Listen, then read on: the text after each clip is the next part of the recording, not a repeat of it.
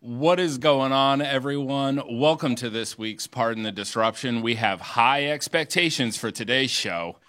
I'm your host, Matthew Potter. For those that are tuning in, I am your short sale expert. I am your hedge fund connection and co-founder at the Family Tree at Real Brokerage.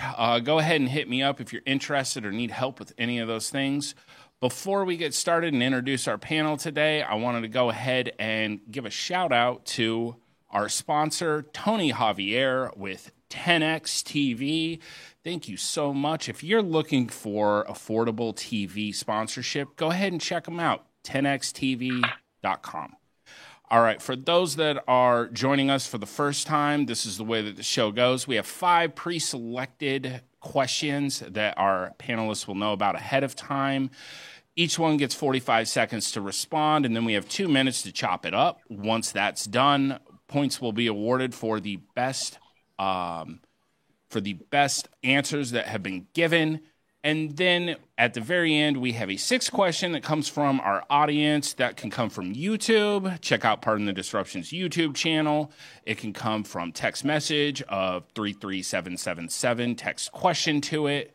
Without further ado, we're going to get into it and introduce our panel. We're going to start off with Steve Trang. Hey, what's going on, everyone? I am also excited about the super high expectations we got for today. It's going to be a really interesting show. We do have a big announcement coming out May 17th. If you're not aware of it, go to stevetrangtelegram.com. Be in the channel. We will get you guys up to date when we do make our huge announcement. But excited for today's show. Awesome. Next up, always on time, CJ Chris Jefferson. What's going on, boss? Hey, listen, man. First and foremost, it's a pleasure to be here. All right, Chris Jefferson, Richmond, VA. Is my camera? All right, there we go. Chris Jefferson, Richmond, VA. It's always a pleasure, man, to be here and spar with these gentlemen verbally. I'm excited for today. Always a pleasure, man. Happy to be here. Absolutely. We love having you here, CJ.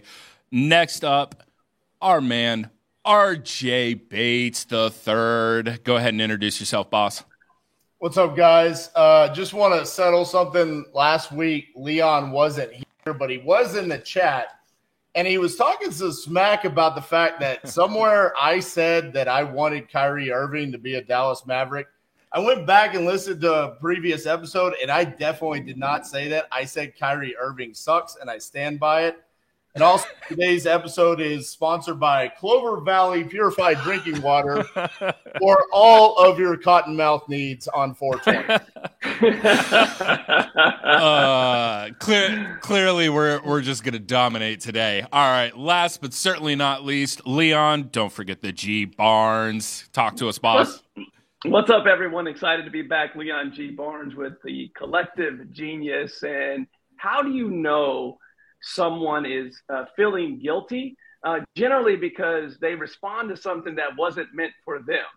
That's how you typically know when someone's guilty. That was actually RJ. That was for Steve and Eric. But because you live in Dallas, I get it. You thought I was talking about you. I was actually putting that reference to Steve and Eric because they said on the show at least a couple times that they would take Kyrie all day, every day, and twice on Sunday. So that was not meant for you, but I was excited to not be on the show and just participate in the chat last week. That's how much I love the show. Excited for today.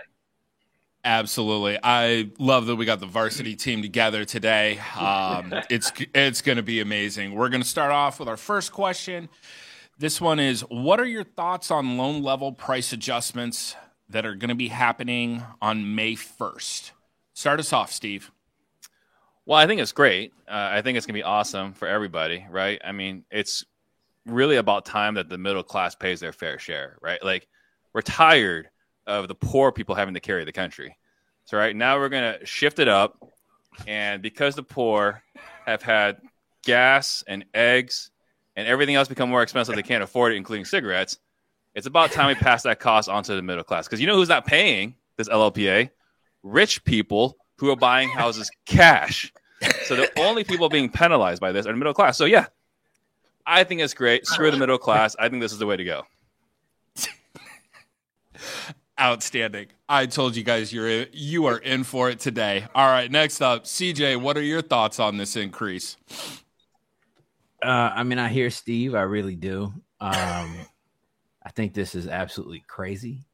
It doesn't make too much sense to me. I mean, I think this is a what's the goal now? Like, are instead of a 750, 800 credit score, you're supposed to aim for like 625 or like 640? I'm not like, I don't know what the rhyme or reason is around the angle. I don't know that it's going to be good for the market either. We're taking the strongest home buyers and making it even harder in a rising interest rate environment for them to be able to qualify and buy houses.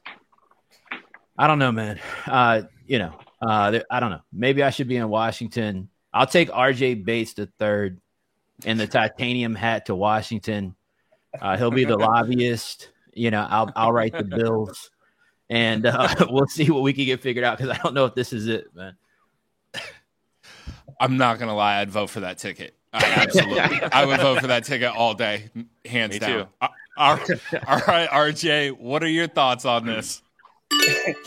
If you woke up on 420 today and you didn't know if you needed to pay your credit card bill, if you needed to go buy something for 420, paraphernalia or just something, the answer is you can just ignore that credit card bill, because you're going to get a better rate by not paying it and having a lower credit score. I mean, one thing I think that stood out to me is this is the first time that the LLPA has been adjusted since 2009. I don't know what that means, other than I know what was going on in 2009. So I found that to be a little bit strange. But this is just like Steve said and CJ said, this is asinine. I can't believe that we're going to literally penalize people for being more responsible with their money. Very valid points. Leon, what about you? What are your thoughts? Well, since it is 420, in reading this, you guys know how I like to be informed. And while reading this, I thought to myself on 420 that someone had to be high to write this legislation. Like I thought to myself, hold on, we're going to penalize people that have good credit. I came into the show, pre-show, and I had to ask Matt, I'm like, am I confused here? Because am I reading this the wrong way? Because it doesn't make sense to me. So someone writing this, there's a reason for it. Drugs may be involved, probably some other things as well. But, the question, if we're looking at, the first part of the question, is it good for a buyer pool? And if we're going to relate this back to our audience, if you are, someone that's wholesaling or retail flipping, you probably are going to benefit from the standpoint of, that buyer that is in that, first time home buyer. Matt made the point that this is currently conventional and more than likely FHA and Fannie will follow. So with that said, if you're looking for, a buyer pool that this may be good for, it's that individual that's the first time home buyer. If they want to fix the buyer pool, all they have to do is do what they did in 2008 or 2009 and remove the FHA anti-flip rule. However, I didn't say it was perfect. I just said that it would benefit that particular buyer. So I always think back, right? Like, I wish there was a way that we could just kind of look back in history. It's like, if we stop producing gasoline, price of gas might go up. Or if we print a bunch of money, it might hurt the lower class because they might not have money because everything would be more expensive. But there's unfortunately no way to look back in history to figure that stuff out. We're just going to have to figure it out experimentally in real time. The level of sarcasm coming from Steve today is on another level. I love 420 Steve. That's all I'm going to say. Y'all are welcome. But I do have to think that, since we're saying what are our thoughts, I do have to say, looking into the future, this has to also lead us to believe that there's going to be a wave of foreclosures in some of the lower price points, because you're essentially making it easier with people with poor credit to get houses. There's a reason why those credit scores exist. There's a reason why they're a riskier borrower. And I do think that there's an opportunity in the future for there to be a wave of foreclosures. I don't know if there could be, right? There could be. I think the biggest thing is, again, everyone in the country will have to bail out the banks again when all these defaults occur. That's what's going to happen, right? Like we have to pay for it. But, you know, I'm thinking I'm going to do one of two things. Either I am going to start a short sale company or I'm going to invest really heavily in Mets. There we go. Yeah, I mean, this is our. We keep saying when, but I just made a post about this earlier. The data is already showing that it is happening already, right? It's just the pace of it happening is starting to gradually increase more and more and more. And they're adding gas to it. Yeah, these things are the gasoline on the fire, right? Foreclosure filings are up 23 months in a row. At some point, this thing starts to compound, and then it's going to start to get pretty hairy pretty fast. I don't know. Again, this just doesn't make a lot of sense. Help me understand this, because this is something that I don't understand as a second part of this. I mean, this is, I'm sure our viewers would want to know this as well. Why penalize? You can give incentives if you want to for those with lower credit score, but why are we penalizing with more fees the person that has a better credit score to incentivize them to go down on their credit score? Because they don't because the powers that be don't want to lose any money. They don't want to lose margin. And so unfortunately, look, we can all acknowledge the fact that people with more riskier credit or people who use credit more frequently. All right. There are people that are less financially educated, unfortunately. And so powers that be do know this, right? And they know that if they can loosen credit requirements for people who are more adverse to use their credit on as many things as possible, then they're going to be able to, in their mind, I think they feel they can probably stimulate the market and the economy in doing so. But because people that are in the upper middle class or people with, really strong credit profiles and things of that nature, a lot of those people are sitting tight in moments like this. The upper end of the market isn't moving around as much right now because these people are more aware and cognizant of things like, interest rates, what type of loan product they get. And that's what we're seeing right here. I think you got to spread the credit risk around, right? And so someone's got to pay the price. And so, I would refer you to Dave Chappelle and Pop Copy, right? If you ever watched the very first episode, Chappelle show, it's like, you might wonder, why do we treat our customers this way? F them. Because we can. That's why. Because we can. That's right. RJ, I'm starting to agree with you. I like 420 Steve. He's on point today. This is the best Steve I've ever seen. All right. We're gonna wrap that one up. Thank you for bringing very insightful sarcasm. That being said, we are going to go ahead and award Sarcastic Steve that round. That was great. We love the Pop Copy reference. Absolutely. Keep it coming. He gets the point for just referencing Dave Chappelle. I think that may be a first. He gets the point. Like, let's be real. When was the last time Chappelle was referenced on PTD? Like, come on. Never by Steve. I can tell you that. Next up, is failure an inevitable part of the entrepreneurial journey, or can it be avoided with proper planning? Start us off, Sarcastic Steve. I think it's absolutely, you could be detailed and this and that. You will screw up. You will, you will scrape, you'll bump your knees and so on. But that's part of the process. If you don't make mistakes, right? If you run a perfect business, you will never grow, right? If you talk to a person that's like, I win 100% of my appointments, it's because you're only talking to like people that are super qualified or family that likes you, and that's it. And you will never do the kind of volume you need to do. So if you're not failing, you're not growing, and you're gonna be miserable, or at least you're getting into the business for the wrong reasons.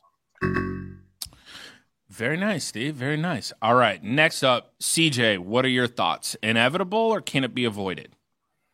No, I don't think failure can be avoided when you're striving towards new levels, new goals, new challenges, new opportunities. I think failure is one of the most beautiful things ever. It gets you closer to the opportunity of getting it right. Nobody hits it perfect. Nobody hits every at bat.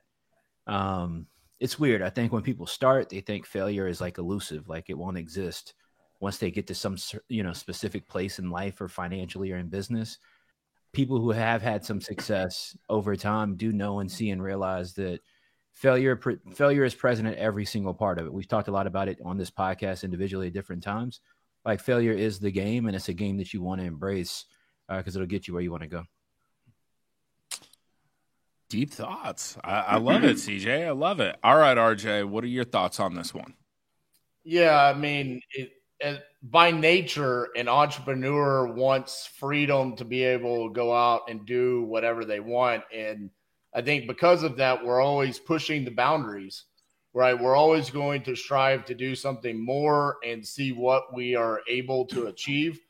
And I think for the most part, we're crazy son of bitches. And I mean, we're going to go out and we're going to keep going until we do fail. And I think that's almost kind of where we hit our boundary, and then we say, all right, let's dial it back in and learn from those mistakes. And then let's try to push back and see if we can exceed where we got from the last time. And I see that over and over and over again from different entrepreneurs. And I agree with CJ. I think failure can be a beautiful thing if it's used the right way. If you don't allow it to cripple you and you allow it to learn and grow and push the boundaries the next time. That is a PTD first. We have RJ agreeing with CJ. Fantastic. Man, this show is shaping up. All right, Leon, what are your thoughts? Man. Shout out to 420. I think that if I'm not disagreeing, but just to define a little bit deeper, I think the word failure is a little strong. I think failure, to me, when I hear failure, I mean the business is shutting down. I think RJ used a better word, which is mistakes, losses. These types of things are inevitable. They're part of the maturation process of your human life as well as your business life. It comes with the territory, especially if you're pushing the boundaries. To Steve's point earlier, you're only seeing 3 people a week and you're winning on all of those appointments. You're not seeing enough people. You're not growing. You're not scaling, which is what most people that listen and watch this show, what they want to do. So you can have the best game plan in the world. Look at professional sports or 11-year-old basketball that I coach every single weekend. We can have the best game plan in the world. But those kids learn the most from the mistakes that they make on the court, and that's why you coach them up. Same thing from a business standpoint. So I would advise that when always trying to plan to not fail but to learn is to seek wise counsel. I don't care if it's a community like CG or coaching like a community like the U or any of the coaching that these gentlemen do. Seek wise counsel to make sure that those losses and those mistakes that you make are not big enough to create failure long term.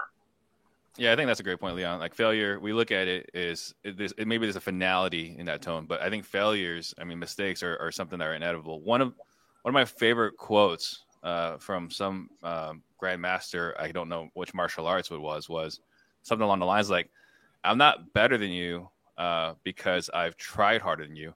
I'm better than you because I failed more times than you have tried." Mm-hmm. Right? Like, just think about like the amount of effort you have to do to fail when someone else has tried. It's funny you guys bring that up because sports is a great analogy for this. My son just got a hard lesson in this with hockey. He has the opportunity to do a private once a week with a former NHL player. And he was out there with a 16-year-old kid who's going to probably make it to professional hockey. And this 16-year-old is falling left and right. And he looked at my son and he goes, "Do you see what he's doing? He's seeing how far he can go. So when he's in the game, he doesn't fall.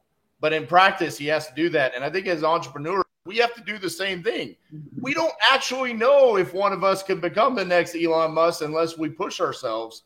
And I think that's what we consistently do is we push ourselves into, whoa, we went too far. All right, that was a little bit too much. Reel it back, dial it in. Let's figure out what we need to do to be better next time. You know, I really like this example. There's just a personal anecdote myself. I learned how to snowboard on my own on my first day. My friend was teaching me, right? And the whole time he's like, "Steve, I've never seen anyone wipe out as many times and as hard as you have on one day." But by the end of the day, I was able to snowboard on my own, right? It was just, you have to embrace it's going to suck so you can get to where you want to be. Good round. I'm going to go ahead and award this one to Leon. Main reason why is Leon brought us back from that brink of failure and just went ahead and, gave us that advice that we were looking for, where it was like, hey, look, it's not failure. It's just seeing how far we can push ourselves, mistakes. All right, next up, this one is certain to elicit some great conversation. In honor of 420, should we drug test our employees? Start us off, Leon. Hail to the yeah. Let's start there. Here's why that, let me preface this with this. I do not see marijuana, trees, sticky, icky, whatever you call it, whatever your vernacular is when it comes to weed, I'm cool and I'm down with that. I have no issues with that. What I'm looking for is higher addictions in a drug test. I think it's hold people accountable, especially on different levels in which you're hiring within your organization. In real estate, we have admin, we have contractors, we have all types of different people that we're hiring for. So I think it's something that we do personality tests to see to make sure that we have the right people in the right seats. I think we should also hold people accountable to a drug test to start off their employment. And if you feel like they potentially could have issues, random tests are okay too. Very well thought out answer there, Leon. We appreciate the sticky, icky drop as well. Steve, what about you? You going to start drug testing everybody? Well, what everyone doesn't know is that they've been drug tested already in our office, right? So here's what I'll say. If I'm going to drug test my office, is only to make sure that they are doing drugs, right? Like our sales guys need to be doing this. Our creatives need to be doing this, right? So I just want to make sure that they belong if I'm drug testing. But I debated this a long time ago, and I came to the conclusion, if I drug test, I will be out of business. Right? I run a sales organization. I will be out of business. So no, we do not drug test. Facts. CJ, what about you? You popping tests on people or no? Nah, chill, man. We on NBA Player Association policies over here, man. It's opened up, man. It's all good. All right, listen. At the U, baby, we not mad at you, man. Now, if you on that hard stuff, all right. If you graduated, if you went varsity college with the drugs, man, professional. But now we gotta, we can't let that go. We can't let you do all of that. But nah, man, we on NBA Player Association, man. Whatever they say, that's what we say over here. NFL standards. Outstanding. We absolutely love that you're not letting anybody in with those upperclassmen courses.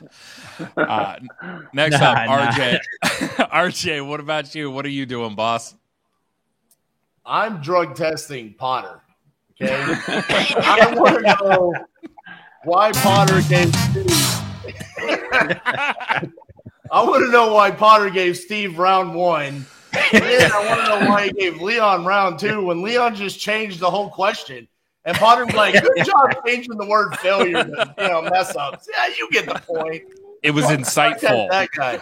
Nah, listen, over here, no, we're not drug testing. I mean, I agree with what they were saying. Like, I think if you graduate to the hard stuff, I don't need a drug test to let me know that. I'm present enough, and I think I'm going to see a change in behavior.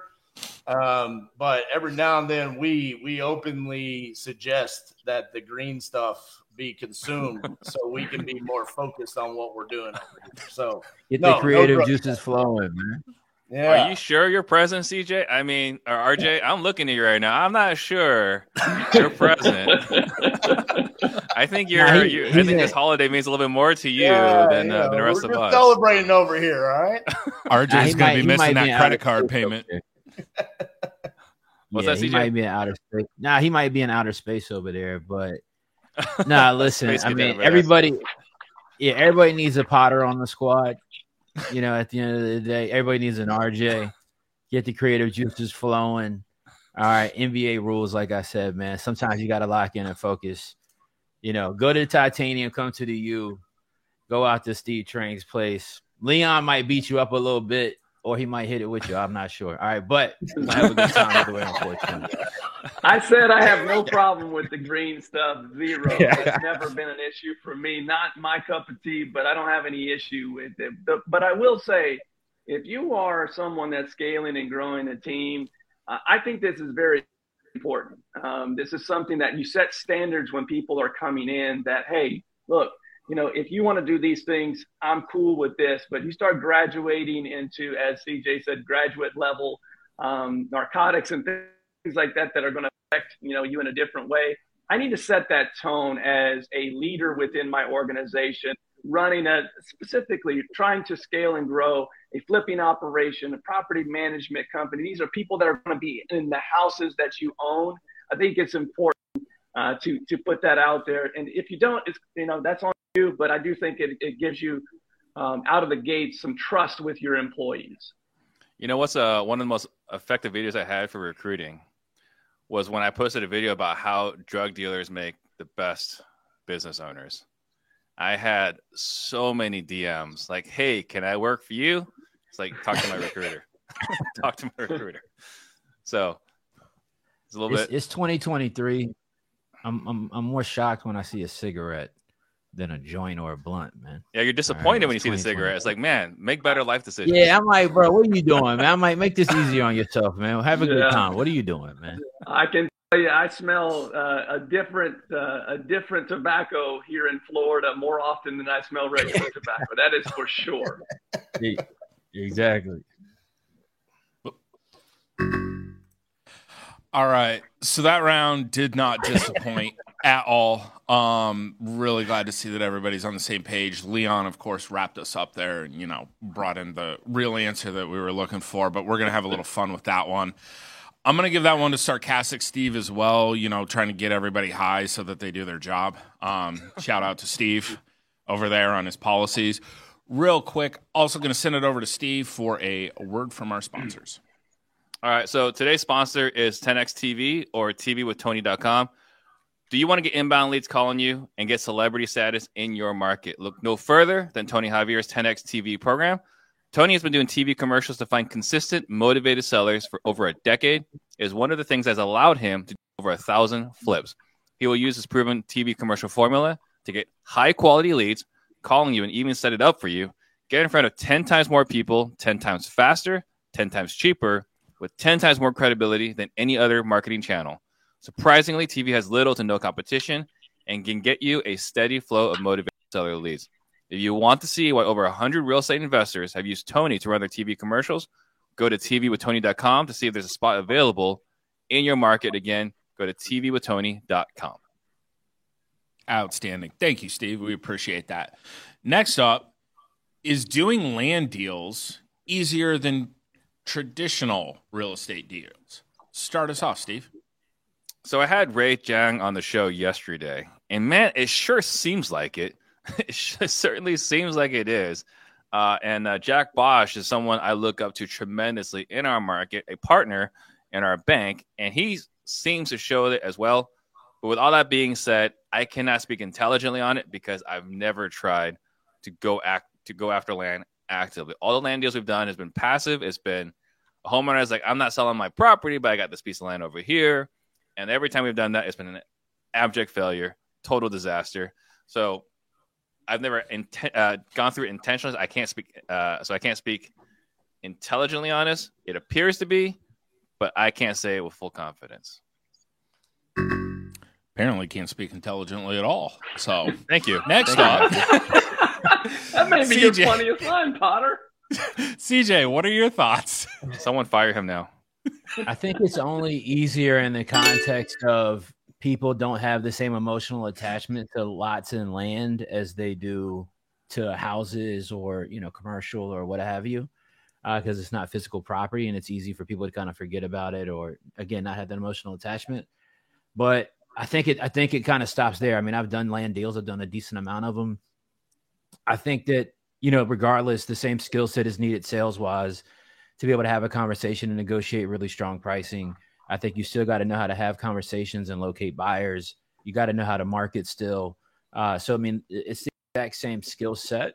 I think people just simply have a less emotional attachment when it comes to land, and that might be the only thing that really kind of makes it easier. Nice insight, CJ. We appreciate that. All right, RJ, what about you? What are you doing with land? So August of last year, we hired a gentleman named Trent Bates, no relation to me. And he came in from another organization that primarily was wholesaling land. And we told him, like, hey, we're mainly single family and small multifamily. That's our bread and butter. And he wanted to be able to do some acquisitions campaigns on vacant land. And we kind of foo-fooed him away, like, no, we're not going to mess with that. And then through his own organic marketing, he got us some deals. And to CJ's point, yeah, on the acquisition side, there might not be any emotional attachment to the land, but on the disposition side, this is where it becomes a lot easier because there's no inspections needed, right? So there's not needing access to the property and doing a walkthrough and finding out if there's plumbing and electrical and all these different issues. So from a dispo side, when you're wholesaling, yes, land can be much easier and fruitful for your company. Interesting points. Like it, RJ. All right, Leon, what about you? Interesting points, but not the right answers. The dispo side to RJ got the closest on the right answer. It can be easier depending upon your exit strategy. Here's why I know this.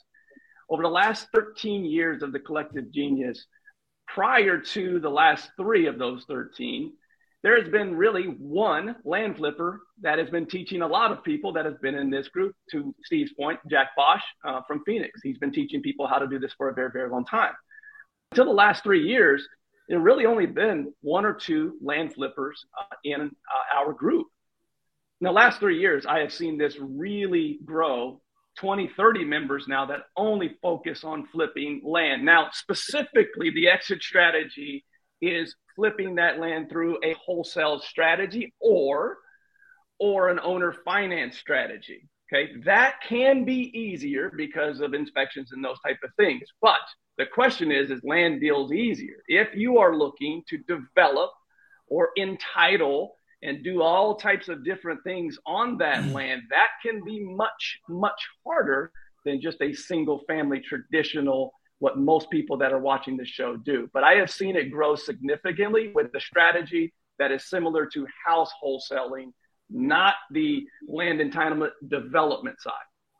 I love it when someone says that my answer was wrong and then says absolutely nothing following that. Thank you, But what was your point? And so Jack Bosch, and now there's 30 Jack Bosches in Collective Genius? No, the point is it's easier.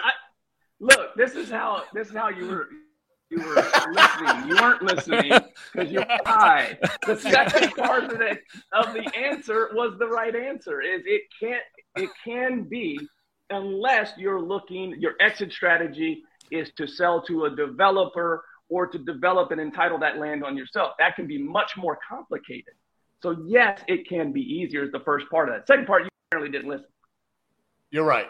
I will say this. Here is one of the biggest issues that we've run in with vacant land is that you will run into more people pretending to be the seller and not actually be the owner. There's a lot more scams associated with vacant land than houses. And so that has been one thing that we've had to overcome. I think in our first 7 years of being in real estate, we might have run into that like twice. And so far in 2023, we've run into that like 5 times. And it's all been on vacant land. So that's been our biggest hurdle to overcome so far.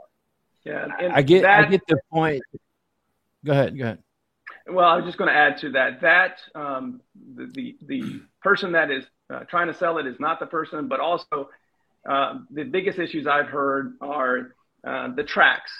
They can't be developed on. There are issues with the soil. You can't do anything with these lands, so they make them less marketable. But a lot of people, the reason it can be easier, these tracks are costing $5,000, $10,000, $20,000. So it's a low barrier of entry from a cost standpoint. Yeah. All I was going to say is I follow what you're saying, Leon, but I also would argue that it's not that it's easier. It's just a less saturated market. It's just less people present in the market of land buying, land investing. The concept of it's the exact same business. There's no difference in if I want to do owner financing on a single family house, it's no different than if I want to do if I want to do owner financing on a lot or a piece of land. Wholesaling it's the exact same process. The steps are literally the exact same. There's no difference. It's just less people that are present currently in that market. More people are starting to flood it and start to get into it. But I don't know that that's it being easier. I think anything is you're going to see more results for people that are first to entry all the time than you're going to see, people that are not.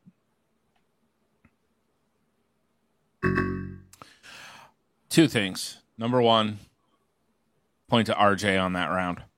Number two, if I ever see firematthewpotter.com in the chat again, I swear nobody's getting any points ever again. Steve, I was just reminding the audience that it's up. That was all. Looks like there's going to be a lot of points awarded to other people than Steve. Is that a new hashtag? It is not. All right. Next up, number 5. How influential are Chinese investors in America's real estate market right now? Start us off, RJ. So I was actually kind of confused by this question. I actually asked before, I don't understand why this was a question that's asked. I don't understand the timing of it. And so based off of the research that I did, they're the minority as far as foreign investors go in the United States. I mean, more Canadians are investing than the Chinese in American real estate. So how influential are they? I mean, obviously they're always having some sort of an impact, but it's a small percentage in comparison to everything else that's going on. So I would say it's a very small percent. And the award for the worst answer ever. I asked why it was a question. I don't understand what it was for. Thank you for not answering the question, RJ. I said very little influence. All right. Next up, Leon, what are your thoughts on this? So from our standpoint, I don't think anyone on this panel, and I could be wrong, I don't think anyone on this panel, though, is seeing influence in what we do. I think if, to RJ's point, if you research this, and I had to because this is not something that I see in a daily or have daily conversations about or even quarterly conversations about. The Canadians, as to RJ's point, are doing, to date, the highest percentage of any foreign investors. But I do see from what I was able to read, there is some influence there, so much so, especially on the ag side. And this is not a lane in which we play in, but farmland seems to be a new focus of the outside foreign investor. And it seems that seems to be the case with Chinese investors. So it's gotten enough attention that it's getting state governments, Texas, as well as federal government looking into it. So obviously there's some influence there, but I don't think anyone on this panel or people that are watching this show are feeling any effects of that today. Good insight, Leon. We appreciate you actually answering the question, unlike RJ. Next up, Wu Trang, what are your thoughts? When I read this question, I was kind of thinking they were talking about the hedge fund that we were starting, but I'm not sure if that was the direction we were going to go with this. I did have the good fortune to talk to Ryan Zolan earlier today, and he mentioned that he's got this multifamily that they got these Chinese investors that are buying, and the numbers he shared with me is like, that doesn't make any damn sense. But I think when they're coming from China, it doesn't have to make sense. The numbers, the challenge with the investors coming from China is not that they're going to be competing against you on as far as the quality of the deal. The problem is that they don't care about the ROI as much because China appears to be in a bubble. So they're just trying to get their money out and park it anywhere in the U.S. If you look in the penthouses in New York, there are literally floors that are owned by people from China who have never set eyes on the property, who have no intention to ever occupy the property. It's just sitting vacant, right? Millions of dollars for a floor sitting vacant because whatever they can do to make sure that their money is tied to the U.S. dollar versus the Chinese money, that's what it is. But as far as being an influence, I don't see them being an influence. Damn, Steve coming with insider information there. Yeah. All right, CJ, what are your thoughts? What's that URL again? I can't speak from research because I just saw the questions as I was late for the show starting. So I can't speak from experience. All right, I'll speak from experience. What I've seen in the last 13 years of being in business is that EB5 investing is huge business. Maybe it's not direct purchasers, but I see EB5 money flowing all the time, supporting different funds locally, people that I know in different states. I know EB5 money is backing a ton of different projects in different places as well. So I don't know how much that influence is or isn't, but I think money from China in the form of EB5 for sure, from my experience, is flowing extremely heavily inside of the market. Nationwide. And so whether that's in the form of, again, direct buying, more so I've seen it in the form of, funding into lending or purchases. But that money is definitely in this market and has been for a very long time. Leon, on your point about the ag side of things, that's what I saw was that's happening a lot in Florida.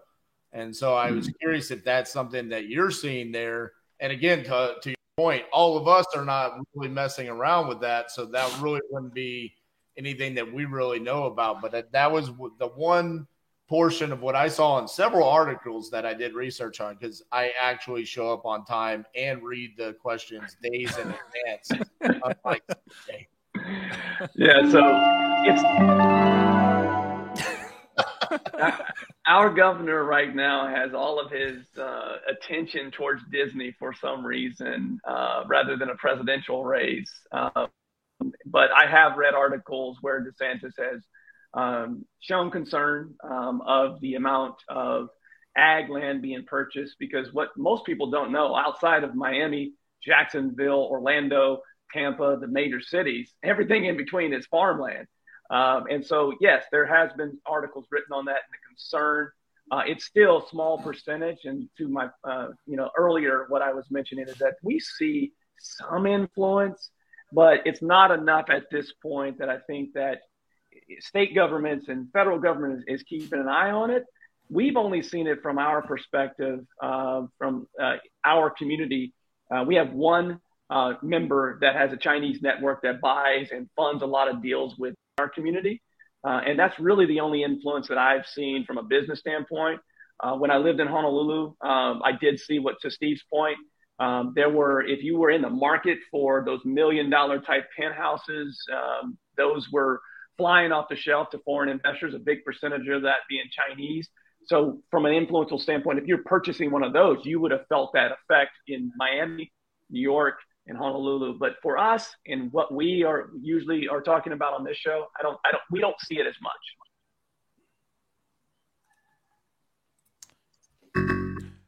All right.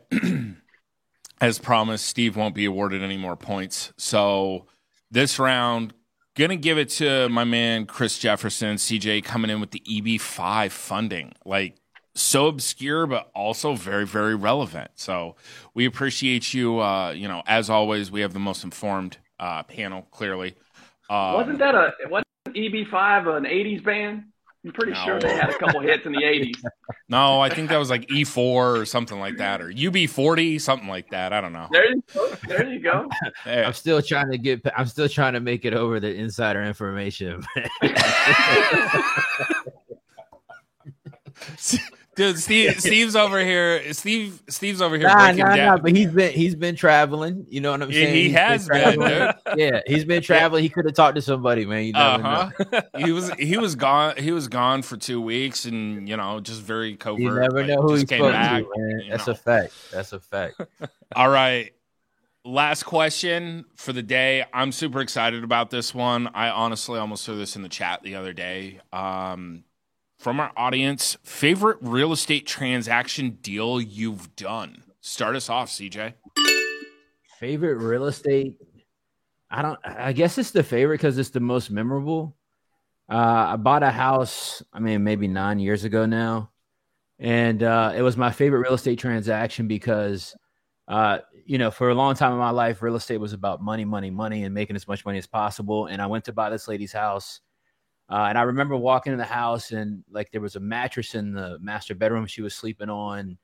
There was dogs. It's like a hoarder house. It was just terrible, terrible house. Feces everywhere, piss everywhere, that kind of thing. And I remember being very judgmental in the beginning of that process, and just thinking about what I was going to get from it. And I was getting a home run deal. At the time, it was my biggest profit potential deal ever. And children in the house, that kind of thing. And I remember somebody helped me pause for a second and realize like what I was doing for this family that had gotten themselves into this situation. And the deal then became about, we still obviously made a lot of money, but the deal then became about giving them some money back, helping them with some resources. We gave some money up front for the lady's son, the homeowner, to be able to get into rehab initially and help them get into a better, place to live. So it's just the one that always kind of sticks out when people ask that as being the favorite, not because of the profit, but because, I felt like I grew in the deal itself and was able to help somebody along the way. And I think that meant a lot. Nice. Love that, giving back, and how fitting on 420 that you talk about that story with rehab and being able to, get him the help that he needs. Absolutely. Next up, RJ, what about you? What's your most memorable deal? Yeah, I'm going to go with our 1,000-day short sale in Hawaii. So this is a property. It was 8,800 square foot building right on the bay. And it's a beautiful single family home that had been cut up and converted into where she was renting out the rooms, which is common in Hawaii, but it wasn't permitted to be done this way. And so she got foreclosed on by the first lender. She had a second mortgage, and then she had as well as $250,000 in fines from the city and the county. And so over the course of 1,000 days, we had to negotiate with first lender, second lender, city, and county to get it down to the purchase price that we needed. That took Elijah, my partner and friend, to sneak into the building official because he was like, hey, you can't get a meeting for 6 months. So he had to sneak his way in, essentially cut the line to have the meeting. It got all the way down to the closing. We had our lender in place, and literally the day of closing, the lender says, I don't have any money. Like, I've given all my money out. And we thought we were going to lose the deal because we didn't close on that day. We literally argued, cussed, cried, and we got funding a week later, and we closed on it. We still own it to this day, but that's one of the craziest transactions I've ever done. That's definitely a crazy one. I would say that's a little wild right there. What about you, Leon? I've got a few stories like CJ's, and outside of my next transaction, which is generally my favorite one, the next one, my most favorite of all is, you guys know me pretty well now from this show, that I'm a big relationship person, and I think all of us on this panel are. I had a private investor that came to me that had a fourplex that he wanted to. There had been one of the four apartments rented in this fourplex for the longest time, and he'd owned it for 30, 40 years. And he wanted me to look at it, and then said, hey, would you buy this from me? And I'll give you a great deal on it. And I had no clue why he wanted to sell it to me. He had no kids. Come to find out later, he was dying from pancreatic cancer. And he, for whatever reason, because of our relationship, said, I want you to have this. And, it's one of those where he didn't want his wife to have this burden. And so he didn't give it to me, but he gave me such a great deal on it because he knew that I would take care of it. He knew that I would get it fixed up and all of the property rented out. And it's just one of those when you're able to help someone and you didn't even know, where the story was going until the end. But it's my most memorable and most favorite transaction. Damn, getting us in the heartstrings there, Leon. Love that, though. I absolutely love it. Steve, what's your favorite transaction that you've ever been a part of? Well, it's not going to be as heartwarming as these other guys. I can say that's for sure. For me, it was the deal that we got to do where we added a lot of creativity to it, right? It was a deal where there were 4 siblings, and it was a probate situation where each of them owned a quarter. And at some point after mom passed, the oldest brother attacked the other 3 siblings with a Louisville baseball bat, forced them out of the house. And so they hated each other, obviously. And the house was worth about $140 when we first reached out to them. So, about $35K each one has enough that it was worth to them. And we bought out 3 of the siblings at $7,000 a piece because they wanted nothing to do with that sibling. And so, we're $21,000 in for 75% of the property. We then enforced a partition sale, got him to agree to sell to us through the judge, split the lot. And so we bought a property that was worth $140. And after everything was said and done, bought it for less than $140, but after everything was said and done, splitting the lot, we sold the lot for what we basically bought the house for. And then selling the house was pure profit, right? So using joint tenancy, partition sale, adding a lot of creativity to add value here. That was my favorite transaction. But my second favorite is Monty Weimer. So Monty, Matthew, if you recall, we were doing a short sale. We were doing a short sale where there were 6 liens. First lien was on board. Second lien was on board. Fourth lien was on board. Fifth lien was on board. Sixth lien was on board. And the third lien was fighting over $3,000. And so we tried to explain to him, you understand, it's 3, you want 3 more thousand. So it's either 0 or $6,000. What do you prefer? It's like, we have principle. We will not settle. And they got nothing. And everyone got screwed on that transaction. So we got 5 out of 6 liens approved in that short sale. Jeez. Yeah. I just want to address the elephant in the room, if we could. I want to raise my hand in acknowledgement here on Pardon the Disruption. I like 420 Steve too. I think There's so much buildup. I love it. Hey, and then he mutes himself. Real quick, Potter, since I know you're going to go with either Leon and CJ because they went the emotional route, I'm just arguing that Leon is disqualified because he straight up plagiarized Tom Brady with my favorite deal is the next one. So I think Leon should just be disqualified. I don't know, man. That is an absolutely great line, though. Like, let's be honest. Like, just because I live Matthew's in a Tampa Brady doesn't fan. mean I'm not a Brady fan. Just because I live in Tampa doesn't mean that I'm a Brady guy. I know he said that, but I didn't quote him directly. Obviously, you're a Brady guy because you're freaking quoting him on all of your answers. Yeah, I did TB12 this morning. You're right. So, real quick, we've got a question for a future.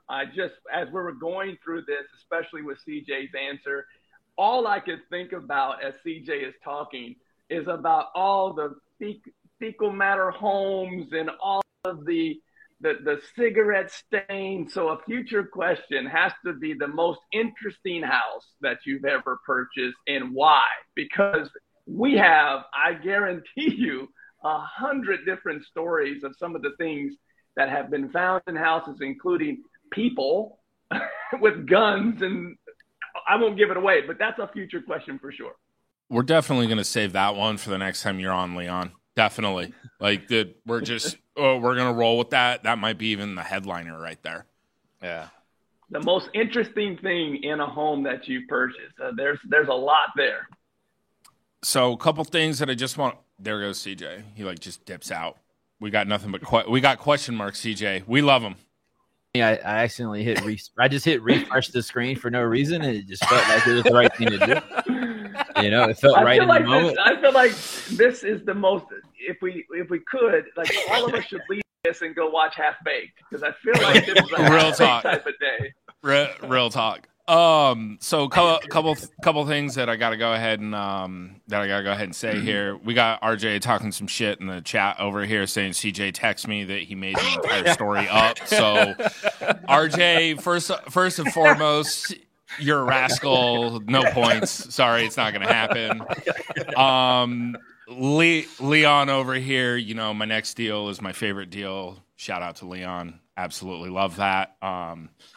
Steve bringing in the traumatic Monty Weimer short sale. I can't get on board with that shit. Like, absolutely not. I'm gonna give that round to CJ, since he came on, and as I had mentioned, and like, Steve, this is gonna hurt. This is gonna hurt, and there's consequences for your actions of putting that horrible website into the chat over here. CJ, by default, thank you for, being a nice guy. You win today, my guy CJ over here. That being said, it has been a blast today. I think this is probably one of the best shows that we've had. Like, no joke, absolutely no joke. Thank you as always from our sponsor, Tony Javier with 10X TV. Go ahead and check him out. Website is tvwithtony.com. That being said, we're going to go ahead and do some outros here. Start us off as our champion. CJ, go ahead and say bye to the people. Champion. Yeah, it's always good to get a win again as the resident champion. I got to say this before I get out of here. I'm gonna take the default win, right? I'm gonna take the default win, and I want to salute all the RJ base, the thirds of the world that get these default wins in life, and get their participation trophy, at the little league game that Leon coaches every Saturday, and they go home and the parent pats him on the back like, "Hey, little RJ, you just did so good. I'm so proud of you." And they stick at the participation trophy that every kid got that play, because they're on the losing team, right? And they stick that trophy up on the wall, and they're so proud every time they go in their room at night and look at it. So I'll take the default win. It's Thursday, 7 p.m. Eastern, startflippingdeals.com. And if you've never been on one of my live classes, you're missing out. I'll see you tonight. Much to the U fam. Peace. And we're really hoping next week when CJ comes that he'll go ahead and come with high-speed internet, not dial-up. So we don't have them question marks. RJ, it was a valiant effort today, my friend. We appreciate you. Go ahead and talk to the people. Shout out to 420. Shout out to weed. Shout out to me with the caffeine this morning. It didn't work out so well. Shout out to Milli Vanilli on his win today. I appreciate it. That might actually be the greatest outro of all time, RJ. We appreciate that. Leon, talk to us. Yeah, clearly he talked about Hawaii earlier. Clearly he's on the Maui Wowie here in the second half. Good to see you guys as always. And remember, our next show is our best show. Got to get that out there one more time. If you're going to align yourself with somebody, RJ, like, you might as well align yourself with the champion, that has rings, more rings than some of us have fingers. So exciting show today. Shout out to everyone. It was a fun one. Steve, maybe, and you didn't get the win, but maybe you're my favorite show of yours, my friend. Well done today. Thank you. Absolutely agree, Leon. Not gonna lie, I did give Steve a 30-minute pep talk before we got into this, so you guys are seeing the direct result of that. Steve, go ahead and say bye to the people. So, as we mentioned earlier, we hire rehabilitated drug dealers to work within our organization. We're also looking to hire rehabilitated drug dealers to host a show. Go to firematthewpotter.com. Submit your application. I look forward to working with you. All right, everyone. We hope you had as much fun watching us as we had having this show today. As always, tune in Thursdays. We have 11:30 Pacific Standard Time, 2:30 EST. Check us out. We had a blast. We'll see y'all next week.